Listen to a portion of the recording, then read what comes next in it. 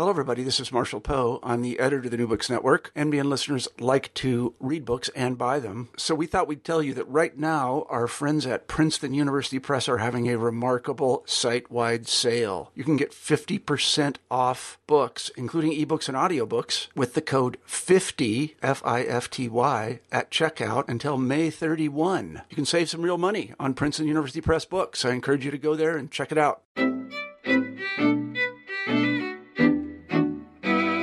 Welcome to New Books in Intellectual History. I'm your host today, Carl Nellis, and I'm talking with David Rosen and Aaron Santesso about their new book, The Watchman in Pieces. David is professor of English at Trinity College. Aaron is professor of literature at Georgia Tech. I'm so glad to have both of you on the show.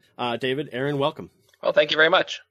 So I'm excited to talk about this book, in particular because you create such an interesting rethinking of modernity. And that's something particularly I'll ask you to go into in just a minute. I especially feel that it's, the weight of this book has been pressing on my mind as I've been rethinking surveillance and ideas of personhood and the ways that literature can articulate with the body politic over the past few months. So I'm grateful to have you on now to talk about your work. Can we start maybe by hearing a little bit about what brought you to this project before we jump in? Maybe, David, could we start with you? Sure. What's your background? How did you get into writing this book? Well, okay, so the background of the book is actually a little ignominious. No. Yeah. So Aaron and I were both teaching at Wesleyan in 2001, 2002. I received my PhD at Yale the year before. Aaron was on a postdoc. He had gone to Queens, but we were both at Wesleyan. And the fact is, there aren't a hell of a lot of things to do in Middletown, Connecticut on a Thursday or Friday evening. Let me interrupt at this point and say that I begged David not to tell about this ignominious origin, but go ahead, David. Yeah, it's going to happen. Yeah. So Aaron was desperate to see the movie that was playing in town, and I went along with it. And the movie was The Scorpion King, starring Dwayne "The Rock" Johnson. It was basically the only thing playing. You can learn things from that movie, like gunpowder was invented by Chinese people in ancient Egypt 5,000 years ago. Anyway, when the movie was over, I think we both felt one quantum level stupider than before the movie. And so we went and got coffee afterwards in the one place that was open, trying to repair our broken intelligence. And we were talking about our careers. We both had first books that were nearly done, and we were thinking about what we could do next. And I think we were both determined to work on something that would be not just of literary interest, but also relevant to what was going on in the world. September 11th happened a couple months earlier. And we sort of batted ideas back and forth. We talked about terrorism, we talked about surveillance, and that seemed right. Already we had noticed that the national conversation about surveillance had ticked up, and it didn't seem like a very sophisticated conversation. So although I'd been trained as a modernist and Aaron had been trained as a scholar of 18th century literature, and our first books were on those subjects, we kind of made a mental note. Let's revisit this topic when our first books are done. A couple of years later, we kind of checked back with each other, and surveillance seemed even more relevant. It felt like this was going to be a topic that was going to be with us for a while. And so about 2005, I'd say we really dove in. More or less getting it right, Aaron? Yeah, the one major exception is that, if I remember correctly, you were the one who begged me to see The Scorpion King. And so I reject much of the premise of this, but since Orwell plays a big part in the argument, your revision of history is, I guess, thematic. That's right. I would also just add, being at Wesleyan during 9/11 was definitely something that we were very struck by how quickly certain things changed after 9/11. Both David going into New York City, David's from New York, our students who were themselves coming in from New York or were foreign students. I'm Canadian myself, and I was regularly going back from Connecticut over the border in a Greyhound bus, usually to see friends back in Canada, and just how quickly things changed and the idea of what surveillance was going to be and the relationship, between the individual and state security those were definitely things that stuck in our heads. And so, yeah, as David said, a few years later when we went back to it, I remember us saying, we'll see if this is a kind of a temporary shift, but we were pretty sure right away that this was going to become a major area for thought in terms of just American life. And I really appreciate the way you start the book in the introduction when you kind of described something similar to what you've just said, that you looked at surveillance studies and the conversation that was happening there, and you saw the contributions of the social sciences, of law. But what you set out in the introduction of the book is that the two of you are making a contribution from the humanities. That's right. Can you talk about that a little bit more? Why you saw a need for the humanities to make a contribution here and adding a voice that wasn't in the conversation about surveillance at that point? Sure. Well, actually, maybe I should just give an example. It's the example with which we actually begin the book. So, right, if we had just thought that we could, here's what we didn't want to write the book about. We didn't want to go back to the arguments that were already being made in sociology or legal studies or philosophy. Just read some books and say, look, it's happening here too. That's not interesting to us. What we believed was that a humanities perspective had a specific contribution to make, and that our training as literary scholars allowed us to say things that weren't being said. So the example with which we begin, and this was something that occurred to us quite early, is the example of 9/11, where everyone was talking about it, but we thought people were talking about it in the wrong way or missing some basic points. After the attack, it was striking in a way that has ceased to be striking because it's become so common since then. It was striking how almost every single thing the terrorists had done since a couple days before until the attacks somehow turned up. It had been observed. It had been surveilled in some way, right? Like everyone, of course, videotaped the second attack because they were all training their camcorders or whatever on the first building that was already on fire. But, and for like a couple of days, people said, well, there'll never be any video of that. And then sure enough, a video turned up of a fire department training exercise. And after about, a week, it became possible to, if one was really macabre, to create a 2-hour movie in sequential order, just drawn from all these different bits of data valence and surveillance, sort of just stringing together what had happened. Now, the existing philosophical and sociological conversation all went more or less like this. Aha, see? We live in a surveillance society. There's terrible control going on here. Look, there's not a moment that isn't under observation. Everything turns up. We're all being watched. The hidden watchers have us in their grasp. And I remember talking to Aaron at the time and saying, that's clearly not, we were agreeing, it was clearly not what's going on. And it seemed to us that the thing that was missing in the conversation was when the attack first happened, no one knew what to make of it. And the response in the media was chaotic. It was only possible to create a narrative in retrospect because at the time that the attacks were happening, the narrative was fully in the control of the terrorists themselves, and no one else was capable of reading it. Our project went very far away from there, but this was kind of a foundational insight for us that this thing called narrative, in which we're both specialists, was playing a role within how surveillance works, which just wasn't being recognized. And the way you put it in the introduction of the book is that one of the assumptions that was a part of the discourse was this idea of interpretive competence. Yeah. Aaron, could you speak to that a bit? I'll give another anecdote from, well, this is a number of years later, but I'll try to connect that idea of the role of the humanities and then the idea of interpretive competence. David and I were invited to a conference up in New York, co-hosted by the ACLU and PEN America. And it was people flown in from all over the world, but overwhelmingly either legal scholars or more or less engineers. In other words, it was a classic example of the way that surveillance is generally approached, either from the technological angle or the legal angle. How is it done, and should it be done? Okay. And we were the only people there from the humanities. It always kind of strikes us the things that drop out when the humanities don't have a role, not just things like narrative, which David was talking about, but history, the historic, there's no historicization of what surveillance is, where it comes from.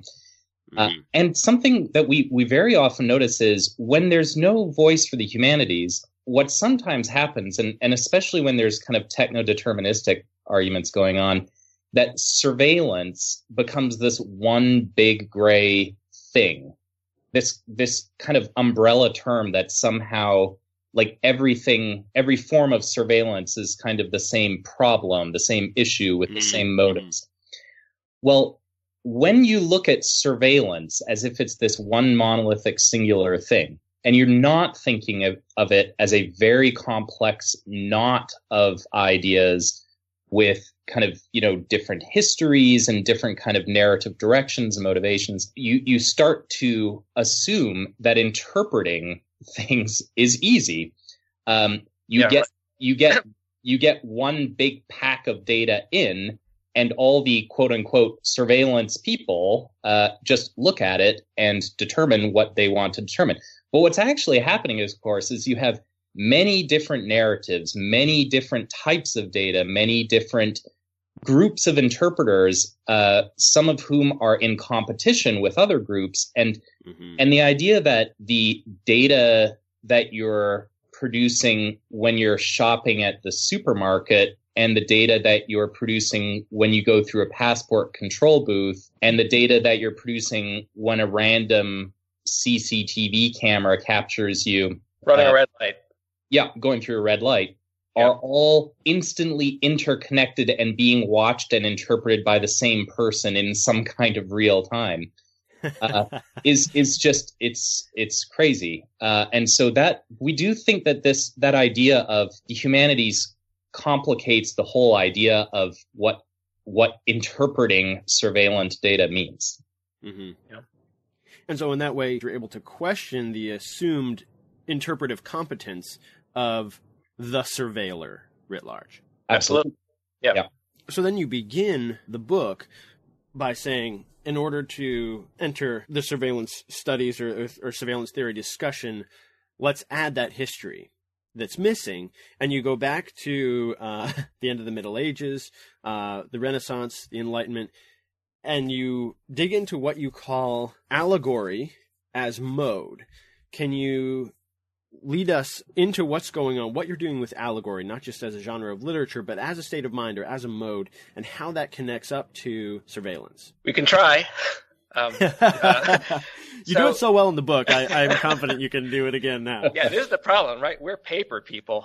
So, we define surveillance fairly early in the book as the monitoring of human behavior with the motive of anticipating or influencing future events. And one argument that we make is that surveillance, as we now think of it, really comes into place at the end of the 17th century, beginning of the 18th century, because something about the relationship between social role and inner character was newly problematic. We believe this, but we also decided that we had to account for why this situation had not arisen earlier. And this led us to a whole chapter, actually, on the Renaissance. Now, allegory is a very complex problem. When most people think of allegory, they think of certain works of literature, like Animal Farm. That's like a classic allegory that hopefully most of your listeners are very familiar with. Yeah. And basically the point of allegory is there's a relationship between an underlying meaning and a representation of that meaning. So Animal Farm, if you read it simplistically, is a story about an extremely messed up barnyard. But of course, no one reads it. It's about the Russian Revolution. And if you don't get that Napoleon the pig is Stalin and that Snowball the pig is Trotsky, then it's just, it's just a bucolic tragedy, I guess. So allegory is a very specific way of articulating how social role and inner selves are related. And the argument that we make is that up until about the time of Shakespeare, the overwhelming ideology was that you could read a person's inner essence just by looking at them. Now, this is never really true, but what was striking is the way that this ideology clung, like it hung on for centuries. And over the course of maybe 400 years, from the late medieval period until the High Renaissance, allegory was this dominating mode. which tried to unify, which tried to view social role and inner character as one thing, unified, and thus not problematic from a surveillance point of view, tried to view them as one thing. And it was visible not merely in the literature, a lot of allegories got written, but also the state tried to treat its citizens allegorically. One of the large points we make is if you actually believe that you can just tell what a person is like by looking at them, then surveillance really isn't necessary. It was only when there was a kind of break where this idea, which had real tenacity, was shattered, that surveillance became necessary as a real tool. Just kind of a beginning. Do you want to pick up on that, Aaron? Or sure. I would say just where we start to see the break, one of the key texts for us is Othello with Shakespeare. And Shakespeare, he's not just a great author, he's a smart guy. And he clearly picks up on a kind of social shift going on, a new type of man. I mean, all the kind of the Renaissance new man type stuff. I mean, he really looks into that and thinks about the significance of it. And Iago is just this, in a way, earth-shattering character, because Iago is essentially a totally autonomous and kind of inscrutable character who operates in an allegorical world. And people look at him and interpret him as if he were essentially allegorically readable, as if his inner identity was there to be read on the surface. And they look at him and they just think, noble Iago, honest Iago, loyal Iago. And Iago knows very well that they're doing this, and so he plays along, and he plays along with this way of seeing people. But, in his various kind of asides to the audience, he's saying, well, actually, I'm completely my own man. I'm thinking of things that, nobody around me has any idea of. And he has this, in a way, terrifying moment where he just says, I am not what I am. It's this moment where Shakespeare is kind of pointing to the fact that when you have people like Iago walking around, in other words, something like real people, autonomous individuals, the whole allegorical faith in being able to read people breaks apart. And you've got people wandering around who are going to be able to exploit that. Now, I'll just very quickly say, I won't go on and on, but when we say that the allegorical mode declines and is replaced by another kind of subsequent mode, we don't mean that allegory dies and becomes totally extinct. It's always there. It just ceases to become the dominant mode that has total kind of faith placed in it by administrators and nobles and things like that. You still get allegorical characters popping up. You still have people reading each other in novels in kind of vaguely allegorical ways. They look at something. Well, yeah, and in fact, one of the sort of largest claims we make in the book is that not only does allegory never quite go away, but it comes roaring back in the 20th century. That's right. In all these different ways. Because behind allegory is an idea of power. That statement, you are what you seem, or you, Stalin or Napoleon the Pig, behind that there's an assertion of someone saying that. There's an assertion of force. And up until, call it 1600, the justification for that act of identification was God, was something divine.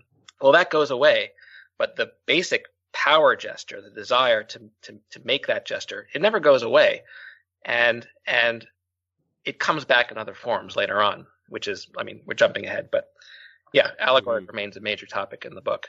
One of the pieces of your historical argument, when you're setting out the changes in allegorical thinking, or as it kind of loses prominence during the Renaissance and early modern period, that I really liked was the short. It's not quite an aside because it's a piece of the argument. Yeah. But on naming customs. Yes, one of the arguments we make about allegory that it goes by very quickly, but it's a fairly significant part of the argument, is that the nature of allegory does change between the Middle Ages and the late Renaissance, precisely because it's such a tenuous and tendentious mode. The earliest allegories are really a kind of primitive psychology.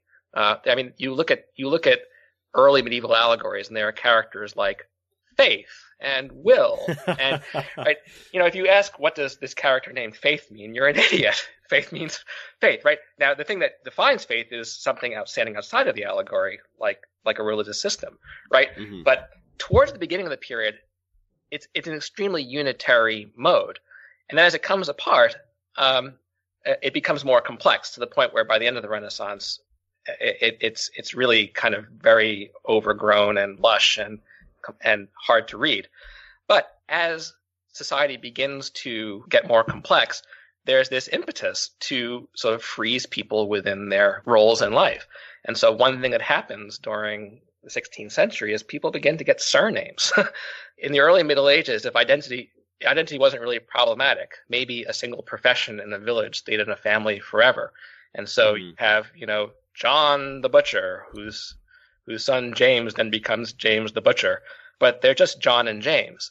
Well, by the 16th century, as the social body is becoming more complex, you see all these attempts by the state to sort of freeze people, so that make them identifiable. And one of the symptoms of this is the introduction of surnames.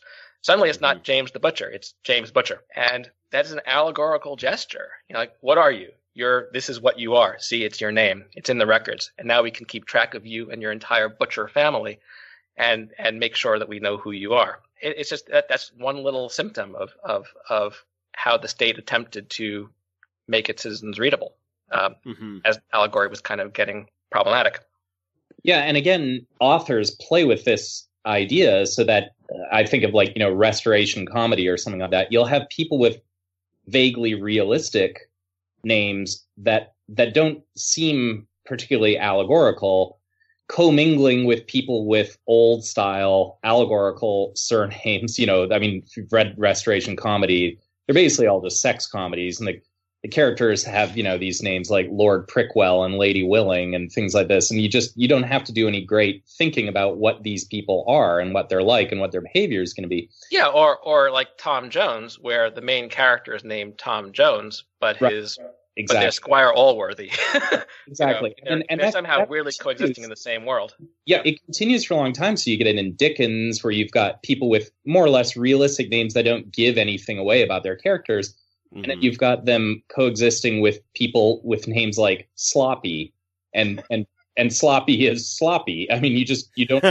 There's not a lot of surveillance needed for this guy. Like, he is what he is, and he is what his name is. So, yeah, that move to kind of pin people down with names, and then how real autonomous individuals kind of start to wriggle out from under that net, is something that. Yeah, authors play with. Sometimes they need a kind of quick, readable secondary character, and those people get allegorical surnames in the way that they were originally intended to work. But they live in the same world as people with names that don't give anything away about them. Yeah, so as your argument moves forward into that kind of the post-allegorical or the early modern into modern period, you continue to address the way that these problems and these concepts were handled in literature, but you also really delve into some of the thinkers who shaped ideas in other forms of writing. You especially spend a lot of time with Locke and with Bentham. Yeah. Can you talk about how you pick up on Locke's ideas and see them carried forward? And the other thing that we missed in the introduction that you do is say we're going to reread Bentham in his time rather than through Foucault, for instance. Right.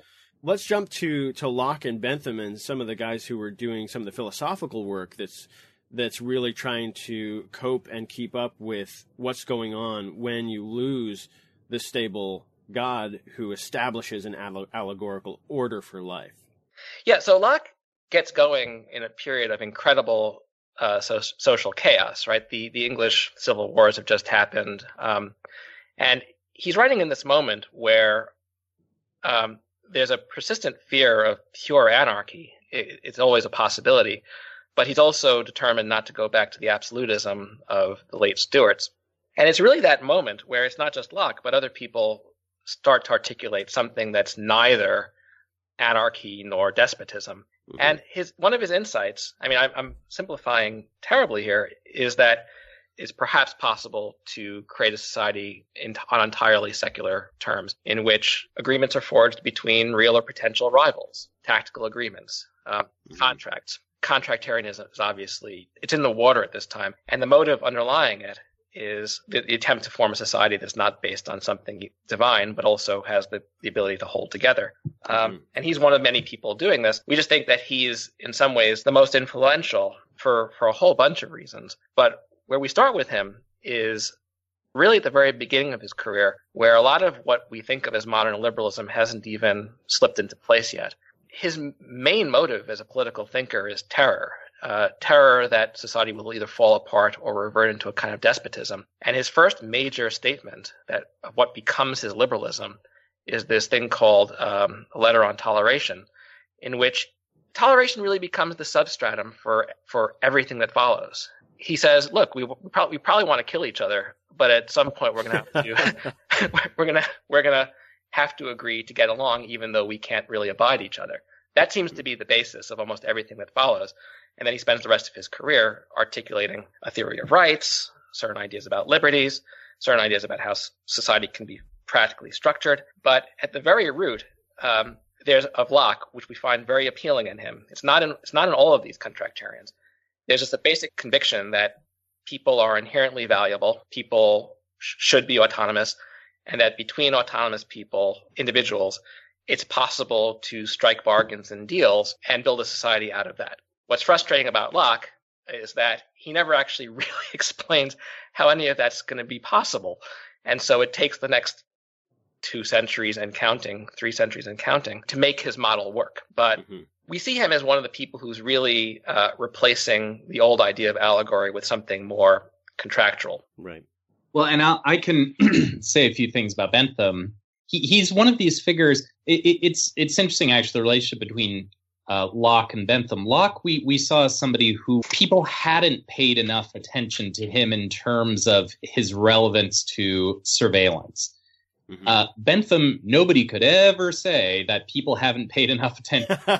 Yeah. I mean, it is in a way so utterly strange that Bentham has ended up this kind of unavoidable figure in modern philosophical discourse. But the cliched kind of ubiquitous understanding of Bentham, largely gotten via Foucault, is that he is this kind of monstrous figure of authoritarianism, and his panopticon prison, if people listening are familiar with it, actually, Carl, do you think we should just take a minute and describe the panopticon? Yeah, let's give it 30 seconds. Yeah. The 30-second version, it's a circular building with a tower in the middle of a central courtyard, ringed by cells. And within the tower, there's a guard who's behind Venetian blinds.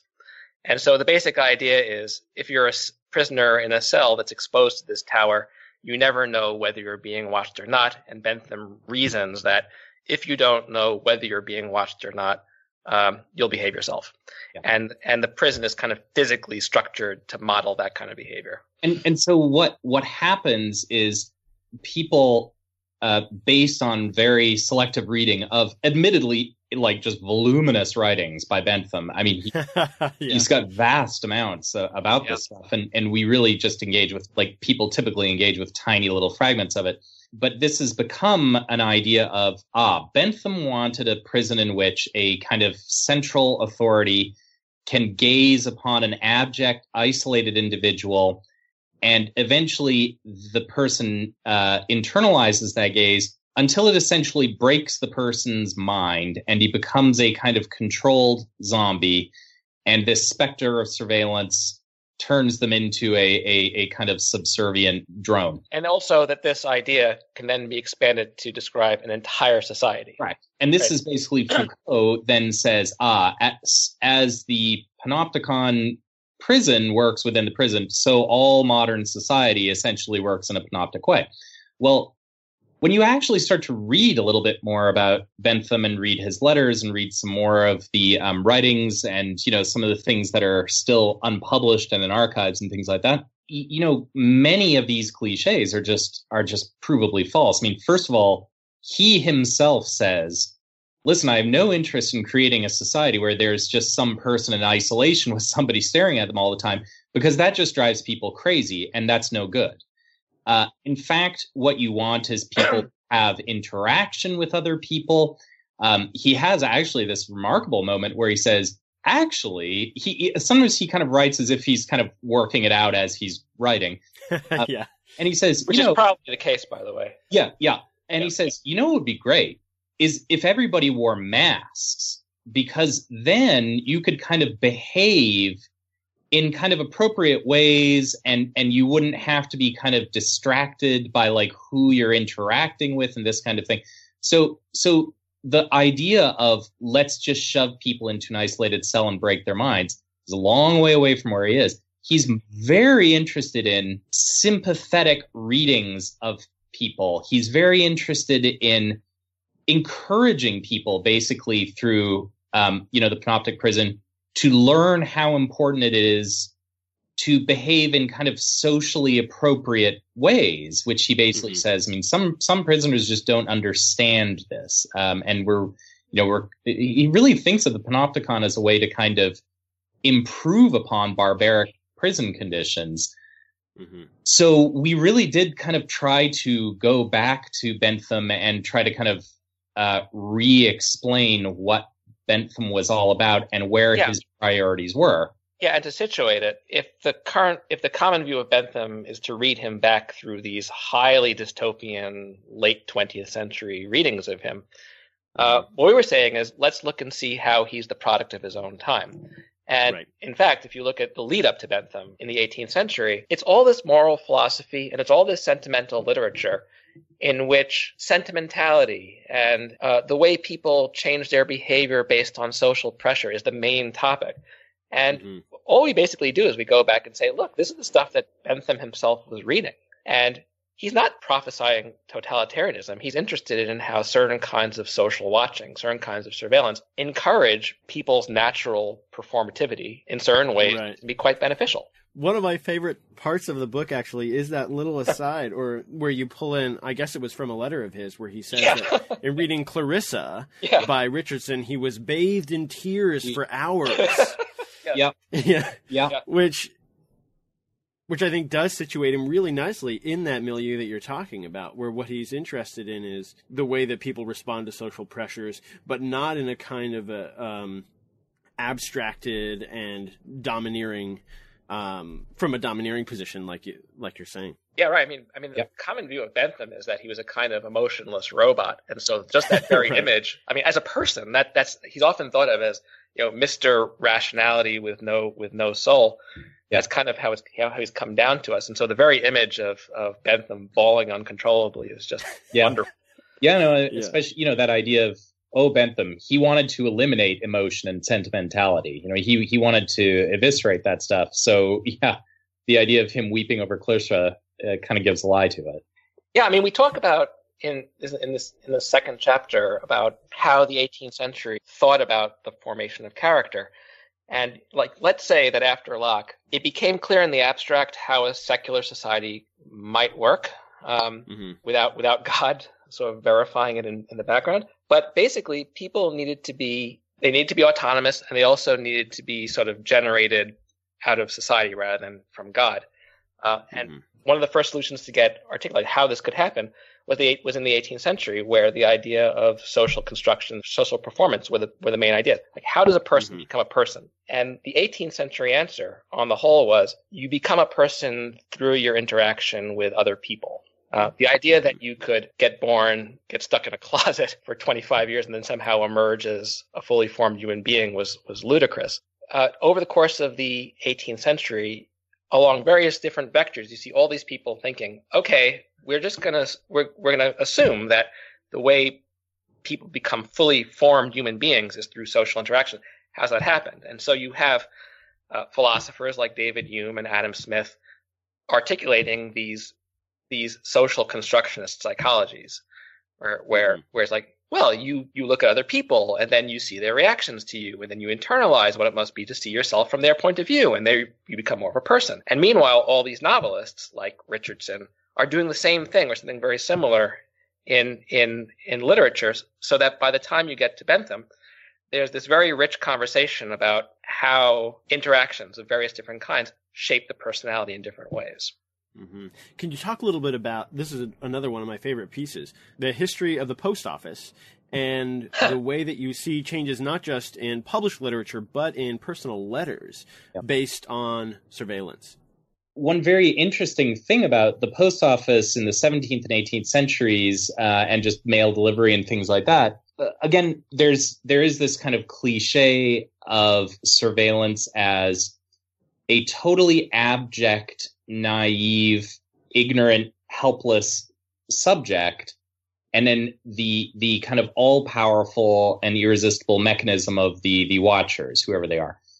The post office is great and kind of hilarious too, because almost immediately, once delivery starts to be centralized and regulated, high-profile people are having their letters opened and read by government agents, and there's really nothing subtle about it. I mean, certain like letters go missing, like letters come in with opened envelopes and all these kinds of things. What you see though is, because there is immediately an awareness of being under watch, under surveillance, people not only alter the way in which they write. You've got all the kind of evasions of surveillance. That's everything from invisible ink to code and all that kind of stuff. But more interestingly, people just alter the way they write. They will adopt these kind of very neutral, inscrutable, formal letter writing styles. They will adopt different styles when they're writing about different things, ways that they write to kind of throw people off the scent, or ways to kind of write where they think, well, this just sounds boring and they probably won't read this thing. But you also, all through this period, you have numerous letter writers. Swift is hilarious with this kind of stuff, where they'll be writing about something and they'll say, my dear Alexander, greetings to you. And greetings, too, to our friends at the post office who are right now. Well, the person that we quote, I'm going to just throw this in. The person that we quote is a guy named William King, where he says, to the gentleman of the post office who intercepted my last letter, addressed Mr. Mrs. Whiteway at her house at Abbey Street, together with a letter enclosed and addressed to the Dean of St. Patrick's. That's Jonathan Swift. Sir, when you have sufficiently perused this letter, I beg you the favor to send it to the lady to whom it's directed. It's very jaundiced about this. Sorry, go on, Aaron. Absolutely. And beyond that, you get an interesting side effect, which is because people are writing in certain styles in letters, you also have this idea of, well, people kind of want to read the letters and see the real person, and that's not just the government. It's people like fans of these people's writing. And Pope and Swift, when they exchange letters, not only have this kind of ongoing thing about how their letters are surely being read by the government, but they're forever teasing each other, especially Swift to Pope, that Pope is really not writing any kind of personal letter to him. He's writing a letter that he knows will one day be published in some kind of scholarly edition by somebody. And he's not revealing anything of himself in it. He's writing something that, like, he's presenting a kind of polished public face and saying kind of wise and witty things. So the whole system of postal surveillance, the original idea is, where do people really reveal themselves? They're surely not doing it just kind of wandering around. We can't look at people and understand who they are. Yes, they reveal their true selves in their letters.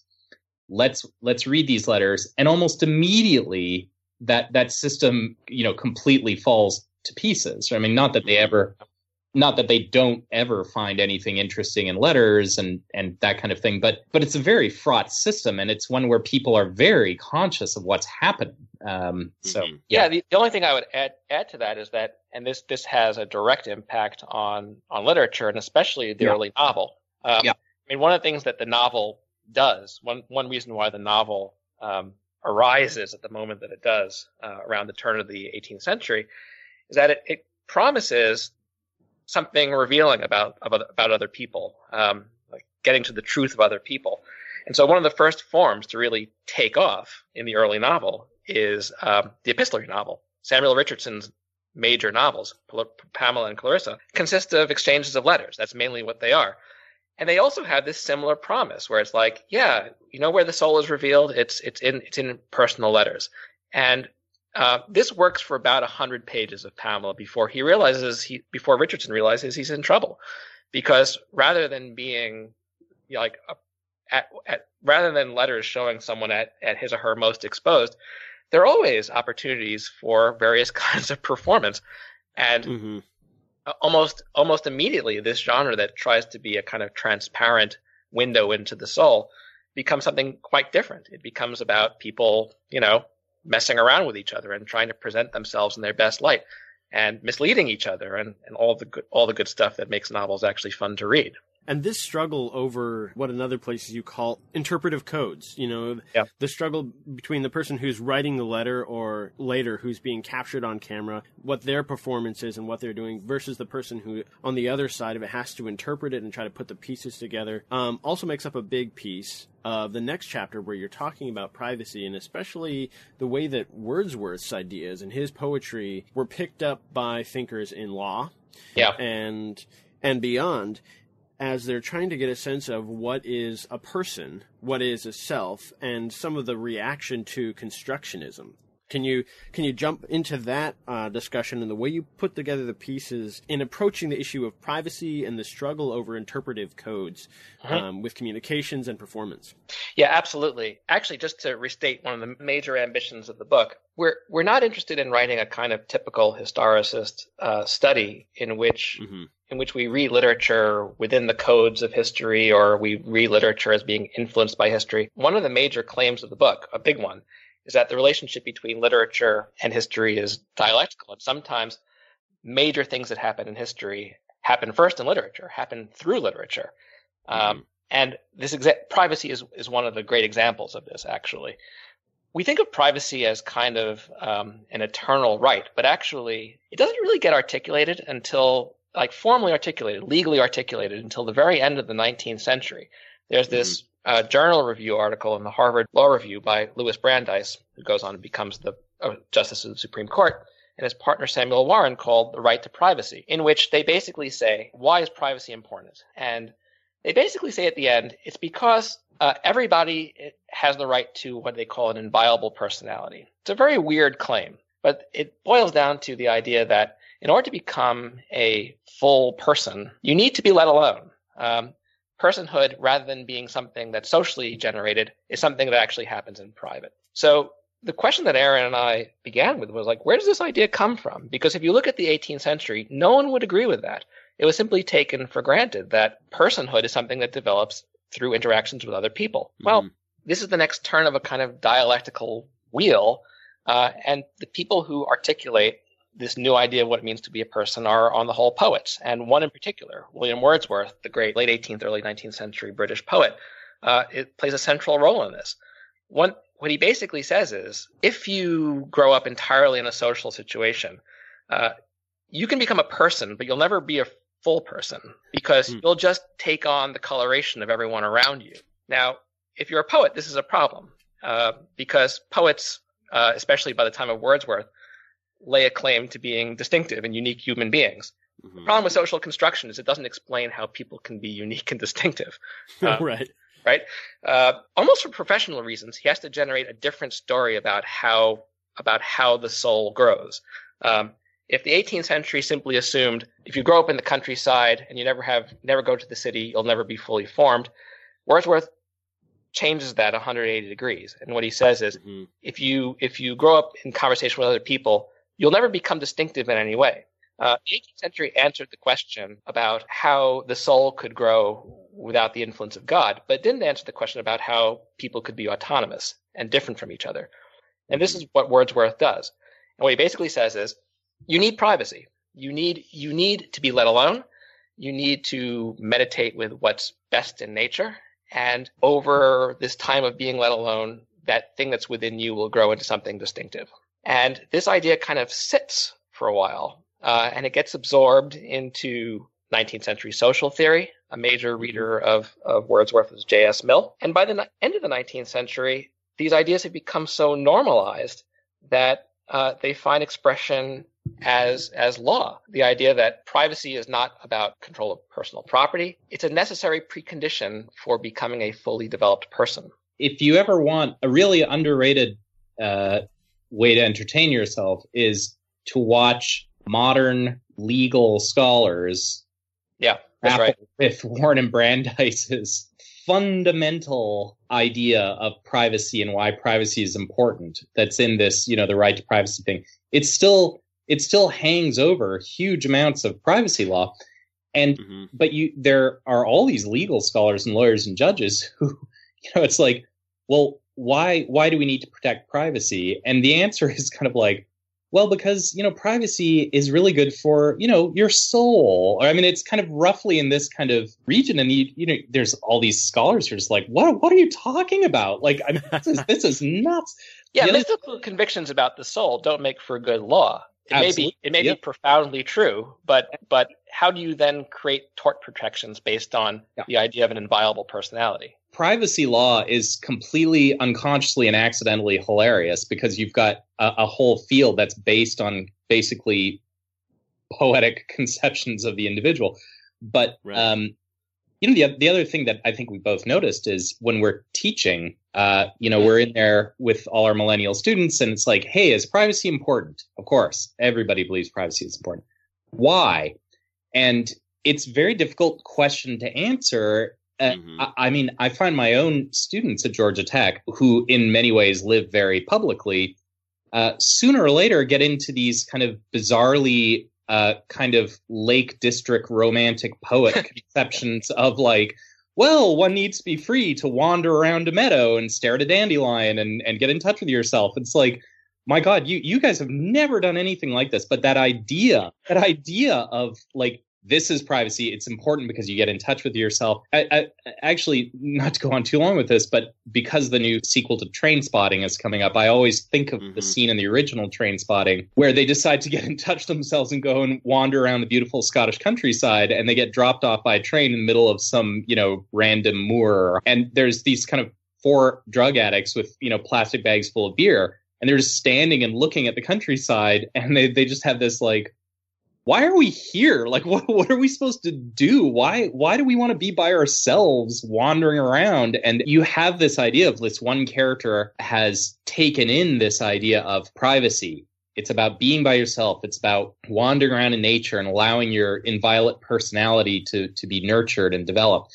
And when they get out there, they really have no idea what that means or how it works. And I love that in the book, when you're talking about that idea getting passed along up to Louis Brandeis, you talk about Thoreau and how he was a piece of that even in Boston culture 30, 40 years before Brandeis. But the way that the ideas moved through various social circles and to the point where it went from poetry to influencing theology and law, I thought was a really potent piece of your argument. It's important to us to not see literature as simply reactive. Sometimes literature is simply the place where the thinking happens first. And then it takes a while to diffuse in the other direction. Yeah, no, it's a long history from Wordsworth talking about the inviolable soul, which is something he says, to Brandeis writing inviolate personality. But the line is direct.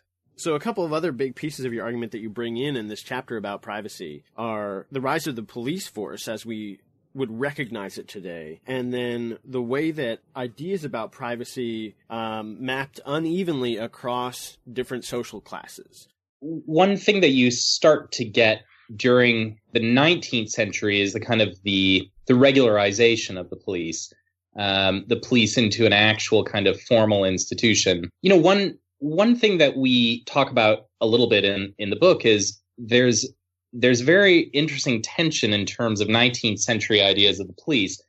On the one hand, you very quickly get the idea of police detectives, police sergeants have an almost miraculous ability to kind of stare through people and see kind of who they are and their deep truth.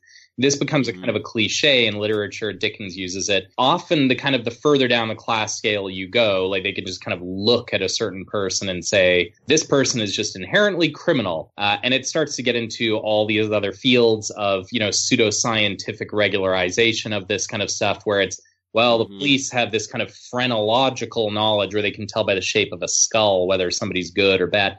But you have this idea of like the Victorian cop walking a beat knows everybody in the neighborhood, sees the truth, et cetera, et cetera. On the other hand, you just as quickly get the idea of the police. They couldn't catch a cold. What do these guys know? And it gives rise to things like Sherlock Holmes and detective fiction and things like this, where the police are essentially a foil. They're basically a kind of, a metonym for blindness and stupidity. They can never see what's happening. So you have these two ideas of what the police are that are kind of starting to grow right at that same time. Yeah, to pick up on the class aspect of it, to put this in the largest picture, let's say that Locke laid out the basic idea of how a liberal society could work. People had to be autonomous individuals, and their selfhood had to be sort of self-derived. By Wordsworth, the pieces are all there. He's finally explained how, without the influence of God, individuals grow up to be distinctive people. But this is a major societal problem.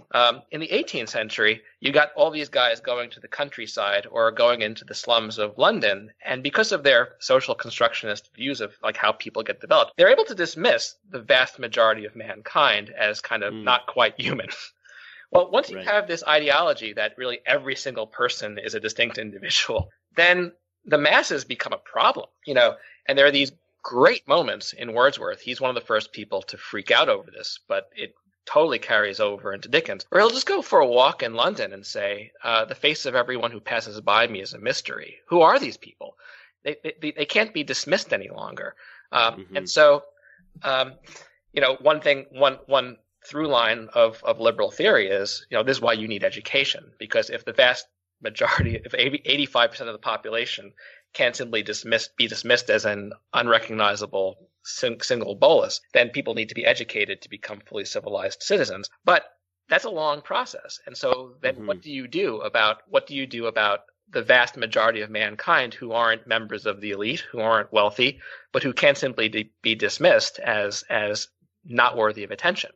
The police itself rises partly because of this, out of this kind of social panic. Like, how are you going to watch all these individuals who can no longer be simply ignored? And what you get by the end of the 19th century is a very strided view of privacy. For people at the top of the social scale, privacy is a self-evident good. It's the thing that makes you who you are. It's the thing that makes you a fully formed, distinct individual. But that idea of privacy can't simply be extended to everyone, because not everyone has been as privileged to have this kind of experience in life, but they also have to be watched. So as you go down the social scale, privacy benefits become extremely uneven as they're distributed. And so rhetorically, all these well-meaning people like John Stuart Mill or L.T. Hobhouse or social thinkers tie themselves in knots where they'll say privacy is an important thing for everyone. But because not everyone is fully exposed to that benefit, actually there are large numbers of the populace that need to be watched very carefully.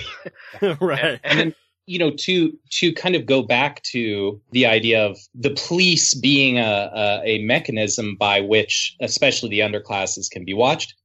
By the way, the police are only one part of a kind of gigantic society-wide effort to try to be able to read, the people, especially lower down the society. It includes things like, censuses. It includes home addresses, identification cards. And includes things like, we talk a little bit about 19th century poverty maps where, okay, there's still only so many police and there's a lot of poor people out there. So how do you know where they are and what they're like? And what they're doing. You've got these shaded in maps of London where each block is colored a different color. And it's like, well, if the block is red, then it's well-to-do, socially well-behaved people. And if it's black, it's vicious, semi-criminal class. And they go in, they look at these people, and then they come up with this kind of shading for, okay, this type, this block is like this. And it's pure fantasy. Pure fantasy. And this is actually where we go, and this is, in a way, a transition to the kind of return of allegory stuff. Yeah, there's this deep desire to have this faith that, like, okay, we need to know what all these people are doing. Let's put police out there, and police have the magic ability to kind of sift through. I mean, they walk through these kind of working houses or kind of sleeping quarters where there's literally piles of poor people, And they almost literally sift through them, like kind of lifting people off each other. And then that, they get to the bottom of a pile of poor people and they're like, this one is a criminal. I can tell by the cut of his jib. It becomes obvious to everybody that, yeah, this is a comforting fantasy, but it's a fantasy. Mm-hmm. And many of these ways of reading people are fantasies. And, the desire for them to exist just fuels an increasing and sometimes kind of desperate attempt to return to something closer to allegorical understanding of people. Okay, the policemen aren't going to be really able to do it this way. How are we going to tell what these people are, like and what they're up to and what they're going to do? Well, maybe we can categorize them. Maybe we can type them. Maybe we can come up with new systems where we reduce people to, this person is Mr. Working Class. This person is Mr. Criminal. Mm-hmm. And you start to have this big shift back to allegorical ways of understanding. Well, and also I would add to that on the literary side of things.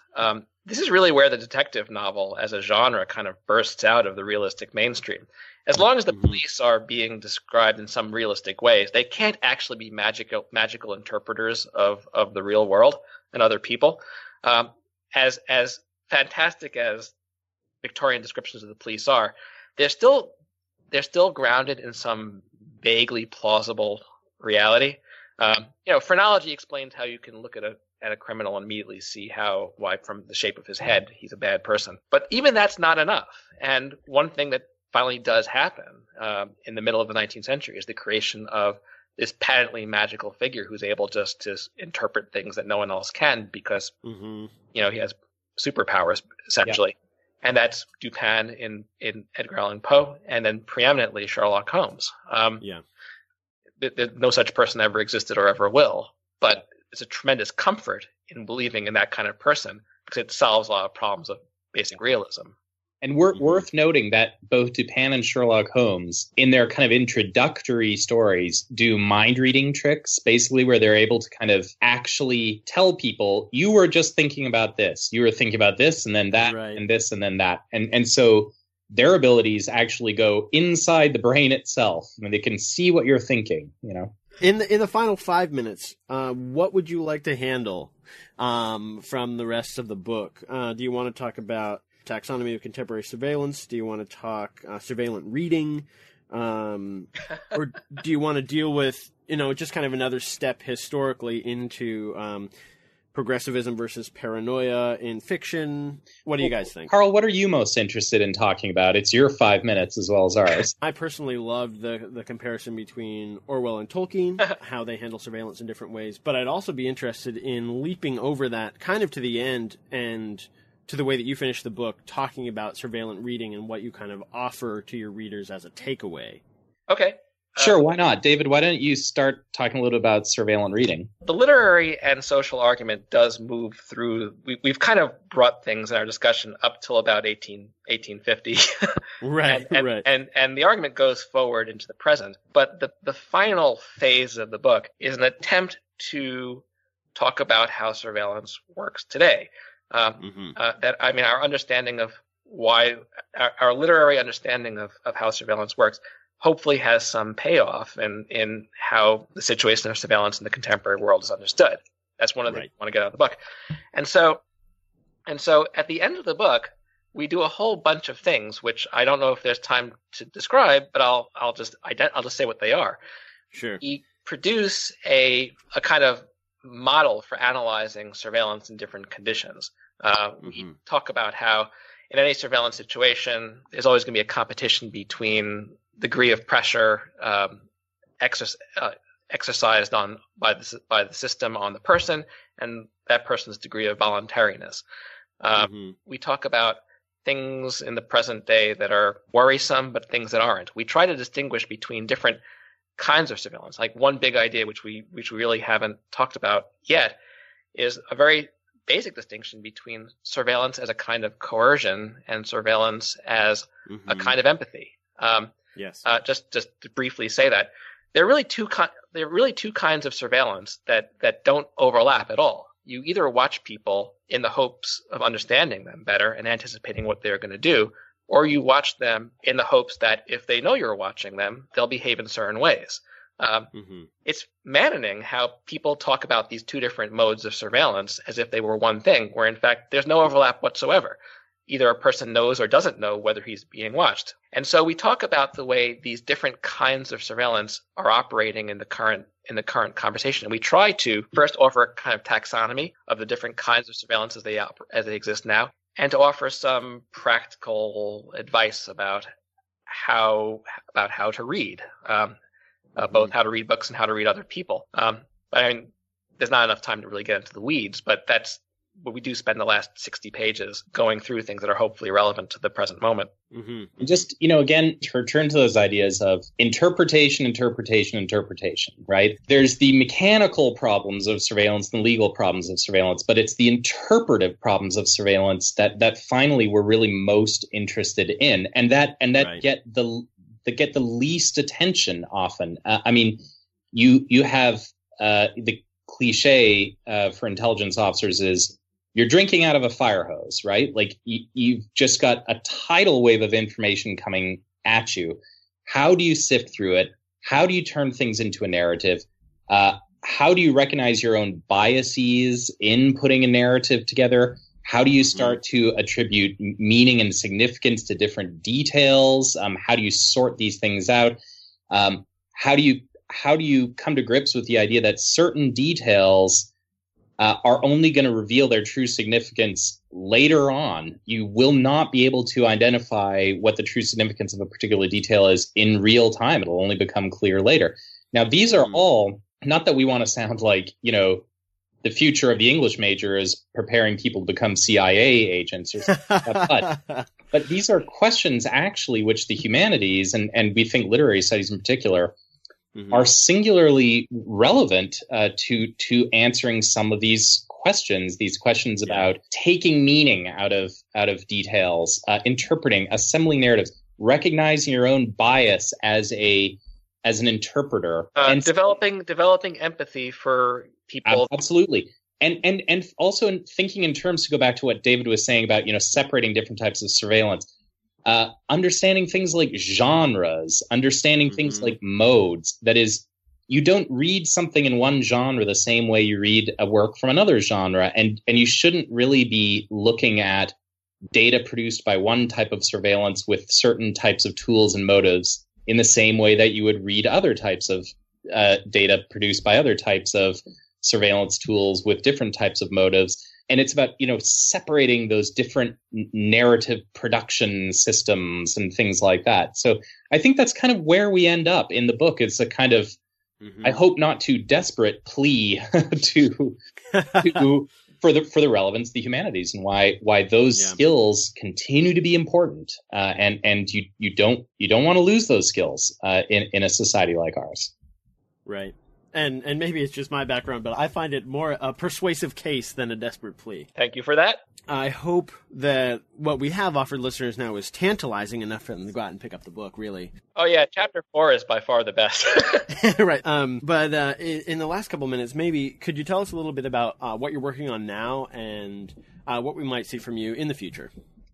Sure. We're continuing really to work on this material, but not so much a continuation of what we've done as things that we felt needed further elaboration. And so I'll just identify two large areas, and then Aaron may want to elaborate further on those.